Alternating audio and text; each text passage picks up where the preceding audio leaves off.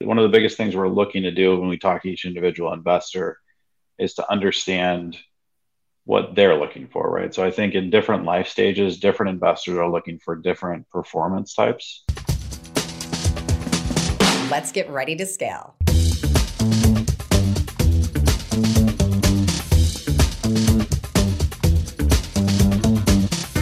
Hey guys, thanks for tuning in to yet another episode of Ready to Scale. I'm Jeanette Robinson, Director of Investor Relations here at Blue Lake Capital. And joining me today is Johnny Wolff. Johnny is the founder and CEO of Home Room, which is a really interesting real estate investing kind of property management company as well that focuses on identifying residential assets in key markets for affordable co-living spaces and then helps manage those homes for investors. Very cool concept. It sounds very niche, and I'm excited to learn more about that. But before we do, Johnny was formerly a director of finance at Safe Harbor Compliance and Clinical Services. And previous to that, he was a senior manager at BNP Paribas. And a little fun fact that we were able to dig up on Johnny is that he actually started off his career as a financial analyst at EA, which for those of you that are not gamers, that is actually a really popular video game company. He has a bachelor's of science in business administration and finance from California Polytechnic University. He spent 4 years volunteering with Big Brother, Big Sisters, which I think is absolutely awesome. So I'm a shout out for that. And last but not least, he's coming to us today from San Diego. So Johnny, welcome to the show. Yeah, hey, thanks so much for having me on the show today. Big fan of what the Ready to Scale podcast, and really excited to be here. Well, thanks. We appreciate you being on. So I love what you're doing, and I would love to hear the story of how this epiphany came to you that you wanted to start Homeroom.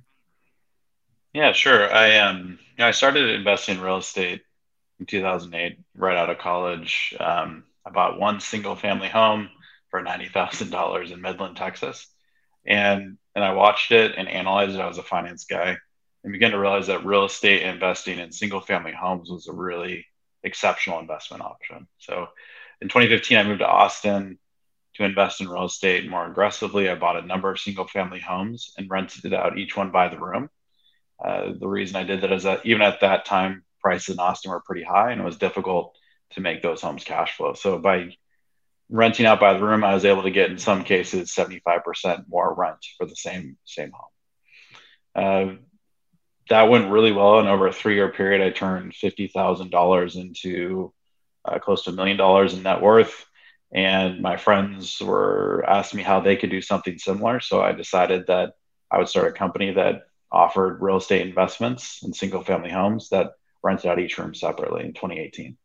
So Homeroom is about 4.5 years old, and we're now in 11 different markets. We have about 100 million in capital under management today, growing pretty quickly.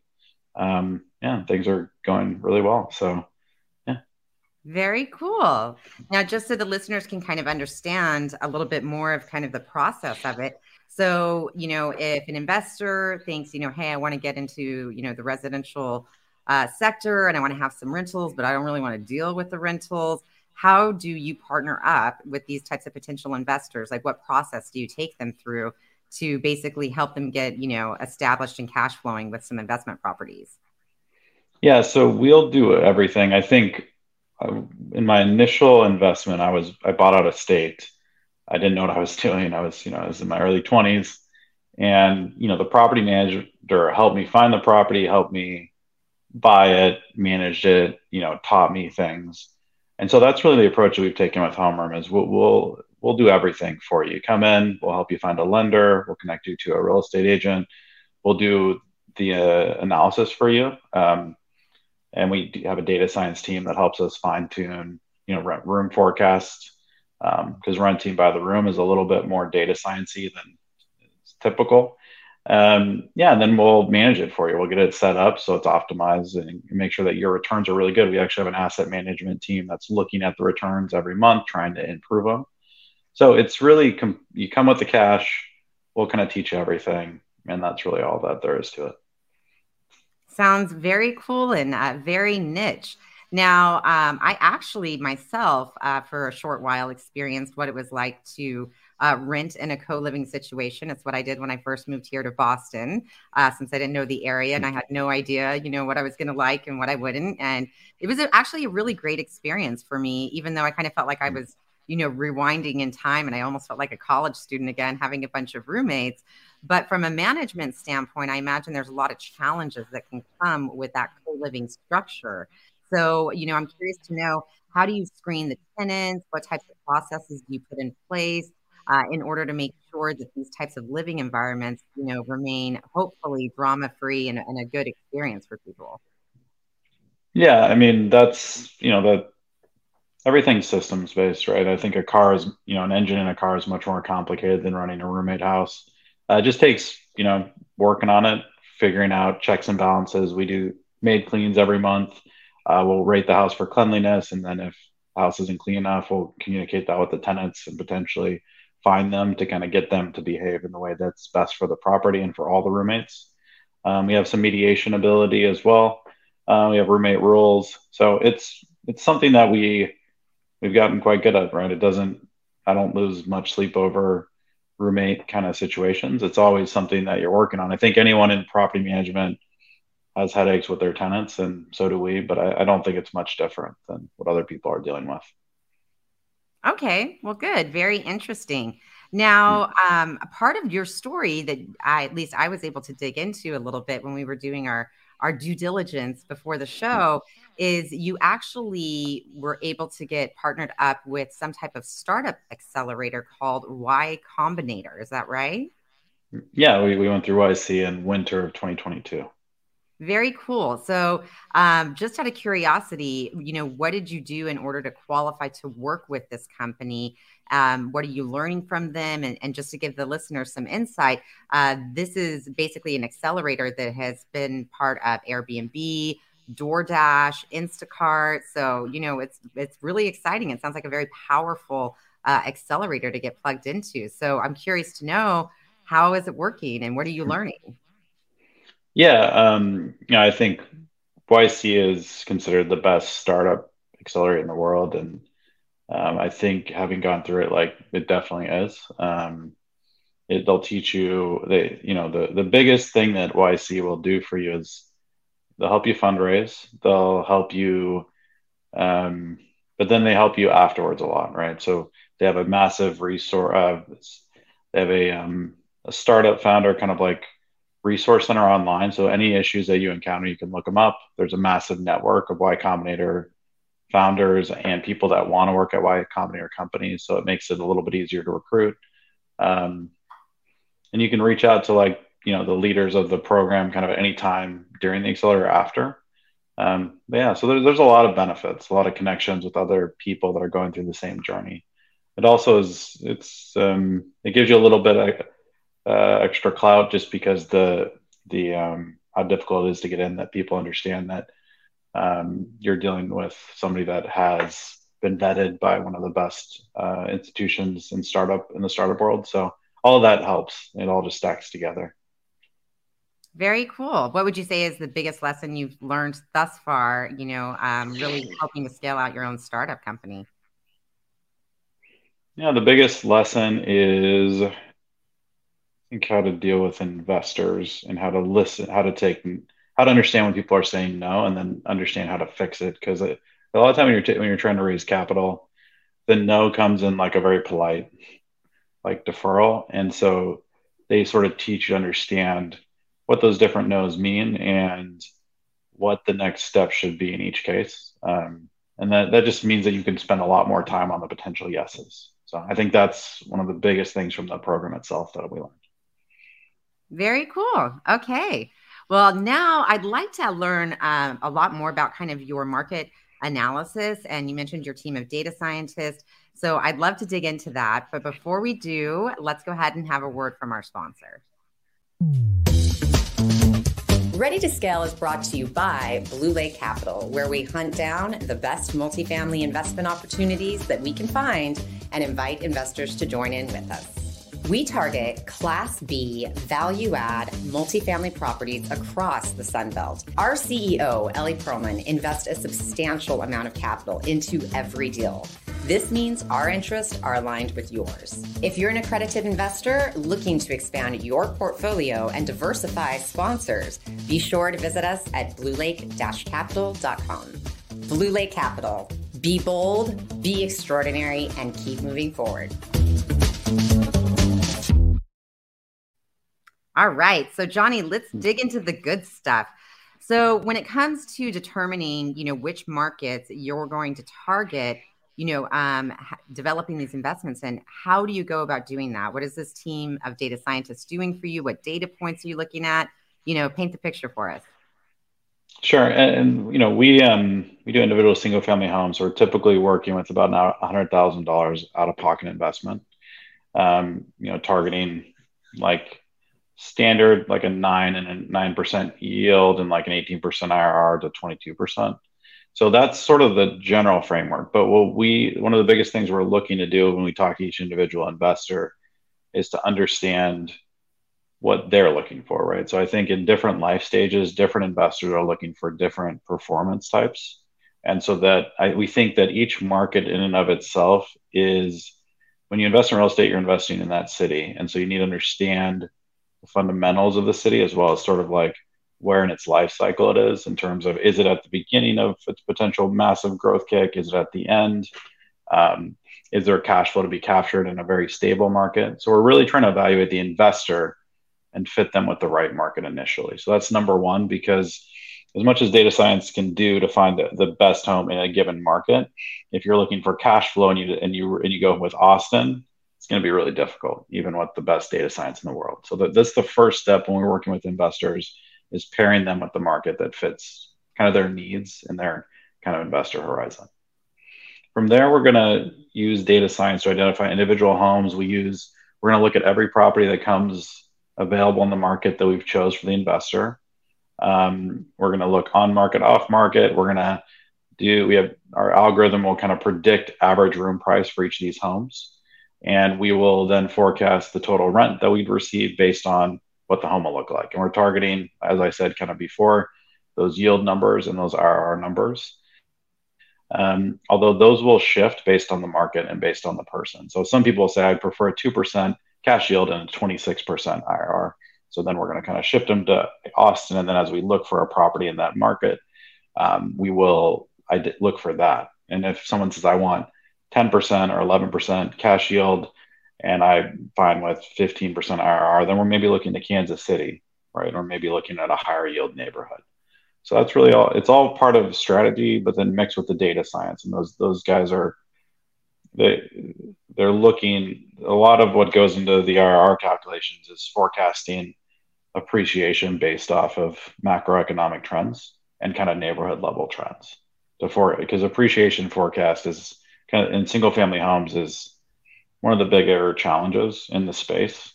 But it is the most important lever. If you can get it right, you can invest right to get appreciation and max that out, you're going to do really well. Very cool. Very cool. Now I'm curious, what kind of strategies, I guess is the best term I can use, have you been implementing lately in the market, given the fact that with interest rates, financing terms are just a lot more difficult, for individual buyers and as well as commercial, real estate, to qualify for. And it's definitely, eating into returns as well. So I'm just kind of curious, how have you guys been navigating that challenge? Yeah, I mean, we say you marry the house, but you date the interest rate. So we're generally looking at properties to be the king. I mean, the number one selector is market and their fit with the investor. But number two is really the property itself. If you get a really good property, and you're in an area that we see some growth happening, that's going to be disproportionately more than another area of the city or the region, I'm usually going to do pretty good. There's refinances that do become available. In single family homes, much easier in kind of a multifamily space to do that. You can do it as much as you want. There's no balloon payment at the end, so it's really cool. And once you get a good rate, you don't have to refinance again. So that's all really positive stuff. As of today, the rates are a little bit higher. The good news is that homerooms model adds 30 to 50% rent by renting by the room. So homes that would not work for a standard single family rental would actually cash flow with our model. So it's a bit of an arbitrage with the space to create more yield, and so that offsets a bit of the interest rate challenges. Yeah, that totally makes sense. Now, I'm curious about the renovations that you're going in. Is your group actually also overseeing the renovations? If you're going into a 3 bedroom, are you going in and doing a remodel to create a 6 bedroom so you can actually double the capacity essentially for the investors? Yeah, that's one of our key strategies. There are homes that will be bought, and as is, they're good to go. But most homes coming out of the inspection period, well, our construction team will identify, hey, this AC is about to die, or we need to, fix some other mechanical issue or some other structural issue before we like make this a long-term rental because otherwise it will come back to bite us. So we're usually doing some post-purchase repairs to make it ready to go. In addition to that, we will add bedrooms by identifying, you know, we look specifically for homes that have extra rooms like a den or, maybe just a living room that's too big or there's a lot of different spaces in homes that you can utilize and still keep a living room, a kitchen, and a dining room, which we always want to keep so there can be common spaces for the tenants. We're also doing everything to code and following kind of city compliance guidelines to do that. But yeah, you can get a lot more rent by kind of adding bedrooms, and there's a huge amount of demand by roommates. To rent a room at homeroom is 30% less than a studio apartment in the same neighborhood. So it is, as tough as it seems to live with roommates or maybe a number of roommates, it's a really nice way to save money to go buy a house down the road, or it's a really nice way to make connections if you're moving to a new city. So we've housed thousands of people like this. So quite a big demand. There's other competitors in the space that, kind of the size of the pool of people living like this in the United States is in the tens and hundreds of thousands.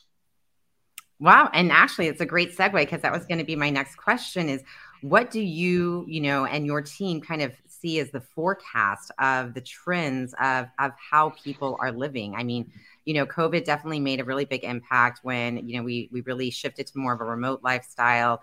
Of course, out of state investing has been well established for a long time, but this is, kind of a whole variation, if you will, of a strategy for investing out of state. And then when it comes to the demand, I'm looking at the challenges with simply housing as a whole, right? There's a lack of affordable housing. There's, a lot of compression in the market as far as homes that are even available to be purchased. There's a lot of challenges, but I mean, the reality is we've got a whole nation of renters, right? In one way or another. And it looks like it's going to kind of continue that way. What does your team think is going to be the trend that we're going to see? Do you think that this co-living is going to become increasingly more popular? What do you guys think? Yeah, I mean, that's one of the, that I think there's, it's one of the bigger questions, like how big is the market or like, are a lot of people living like this or will be living like this down the road? I think low key, a lot of people have been living like this for a long time. Over the last 30 years, the percentage of young adults between 18 and 35 living with roommates has more than doubled on a percentage basis. On a total basis, it's much more, it's like 4x. Um, and that number is pretty, it's 20, so that's a pretty large population of people living with roommates either through Craigslist or Facebook Marketplace, living with friends, renting out a whole house and splitting the house. The population is massive and it continues to trend upward as housing affordability is not that doesn't seem to have any opportunities for improvement in the near future. So yeah, it's a big space. The players in the space, there's a number of them at this point. They're in tens of thousands of homes, and I think it's just going to trend upward from there. What we don't know is how dense it is in the multifamily, like center of the city kind of situation. We do see that sometimes, but most of the players that are having the success are like, doing suburban single family homes at this point. That seems to be where the biggest demand that's unmet is today. Hmm. Very interesting. Very interesting. All right. Well, thank you very much for sharing, kind of your insights into this. I love the structure of what you're doing. I think it's very cool. I'm definitely going to be following your journey and wishing you the best of Mm. success. But before we go, I do want to ask you what we call the lightning round questions, which are Sweet. 5 questions that I ask all of our guests. So are you ready? I'm ready. Let's do it. All right. So, what do you actually do for fun? Hmm. I like to go with my girlfriend and her daughter to go look at the sunset. That's like our big like Thursday night activity. And then we get ice cream. Oh, that's so sweet. Yeah. Okay, Yeah. great. Yeah. All right. Now, what is something that most people don't know about you? Hmm. One thing most people don't know about me. Hmm. Yeah, my first word as a child was cheese. All So right. Fantastic. As yeah. a cheese lover, I think that's brilliant. Yeah. Very cool. All right. Now, a little bit more of a serious note. What book has had a tremendous impact on you, or is just something that you would really recommend that investors need to include in their library? Hmm. Yeah, two that I really that I like. I think they sort of their concepts mix together really well. There's Fearless, The 50th Law by Robert Greene. And then there's Mindset by Carol Dweck. The 50th Law talks about sort of current, like how easily we get anxious and afraid of in today's society when, relatively speaking, the safety we have is unprecedented. And so it like encourages you to do things that feel risky, but in reality, from like a historical perspective, are really not all that risky, right? Because lions aren't going to eat you. And then mindset is by Carol Dweck talks about growth mindset versus fixed. Just the concept that as you put in more effort in anything and who you are, it can improve. And so I think the being fearless and then improving, um, I think those two things can unlock a much more, I don't know, interesting and fulfilling life. Yeah, agree. Very much so. And actually, my next question for you is, we always try to emphasize that yes, this is about money. Yes, this is about real estate, but it's really about a lot more than money, right? Everything that we're doing is about more than money. And here, what we try to do is encourage our investors to really build extraordinary lives and live extraordinary lives. So, what would be your advice that you would give someone that is trying to build an extraordinary life? I think definitely like to build an extraordinary life, like I think knowledge and experience is kind of a currency that you can spend to get money later.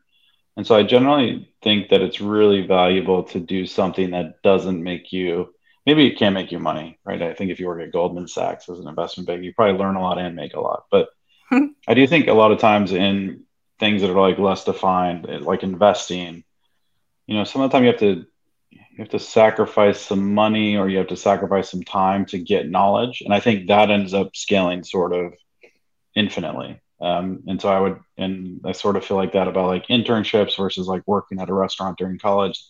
Generally, if you can like get greedy about knowledge, then you don't have to get greedy about money because the money will come to you a lot more easily if you can get in skills, right? So I think that's what I'd say is like put yourself in situations where knowledge and skills are demanded and kind of required, and you acquire them quickly. And then I think from a finance standpoint, you'll be able to do more interesting things, go with great knowledge and skills for one. So that'll be super fun. And then on top of that, you'll likely be able to make more money than you would have in another situation. It's always about your 10-year total income versus your how much income are you making from this job today? Like, are you learning something that's going to make you the most income over 10 years? I think that's an important way to think about it. Excellent advice. I really like that and I appreciate it. All Mhm. right. Well, last but not least, Johnny, if our listeners want to get in touch with you, how can they find you? Yeah, so livehomeroom.com is our website. You can also email me at johnny@livehomeroom.com. A lot of people rent out rooms and homes they own, and people email me for tips on that. Happy to respond and provide my thoughts. We think roommate living is it's a little tricky, but we think it's awesome, right? It's a great way to get more affordable housing out there and kind of improve, people's lives and trajectories and get them a chance to buy a house. So here to help with any of that stuff. You can also reach my team if you want to invest. You can also reach our team if you want to live. So that's how you find us. All right. Very good. Well, thank you so much for taking time to just share this information with us today. I thought it was fun. I thought it was cool and interesting. For those of you listening, thanks so much for tuning in again. Make sure that you don't forget to like, rate, and review. Let us know some of your thoughts of what you'd like to hear more of. And in the meantime, be bold, be extraordinary, and keep moving forward.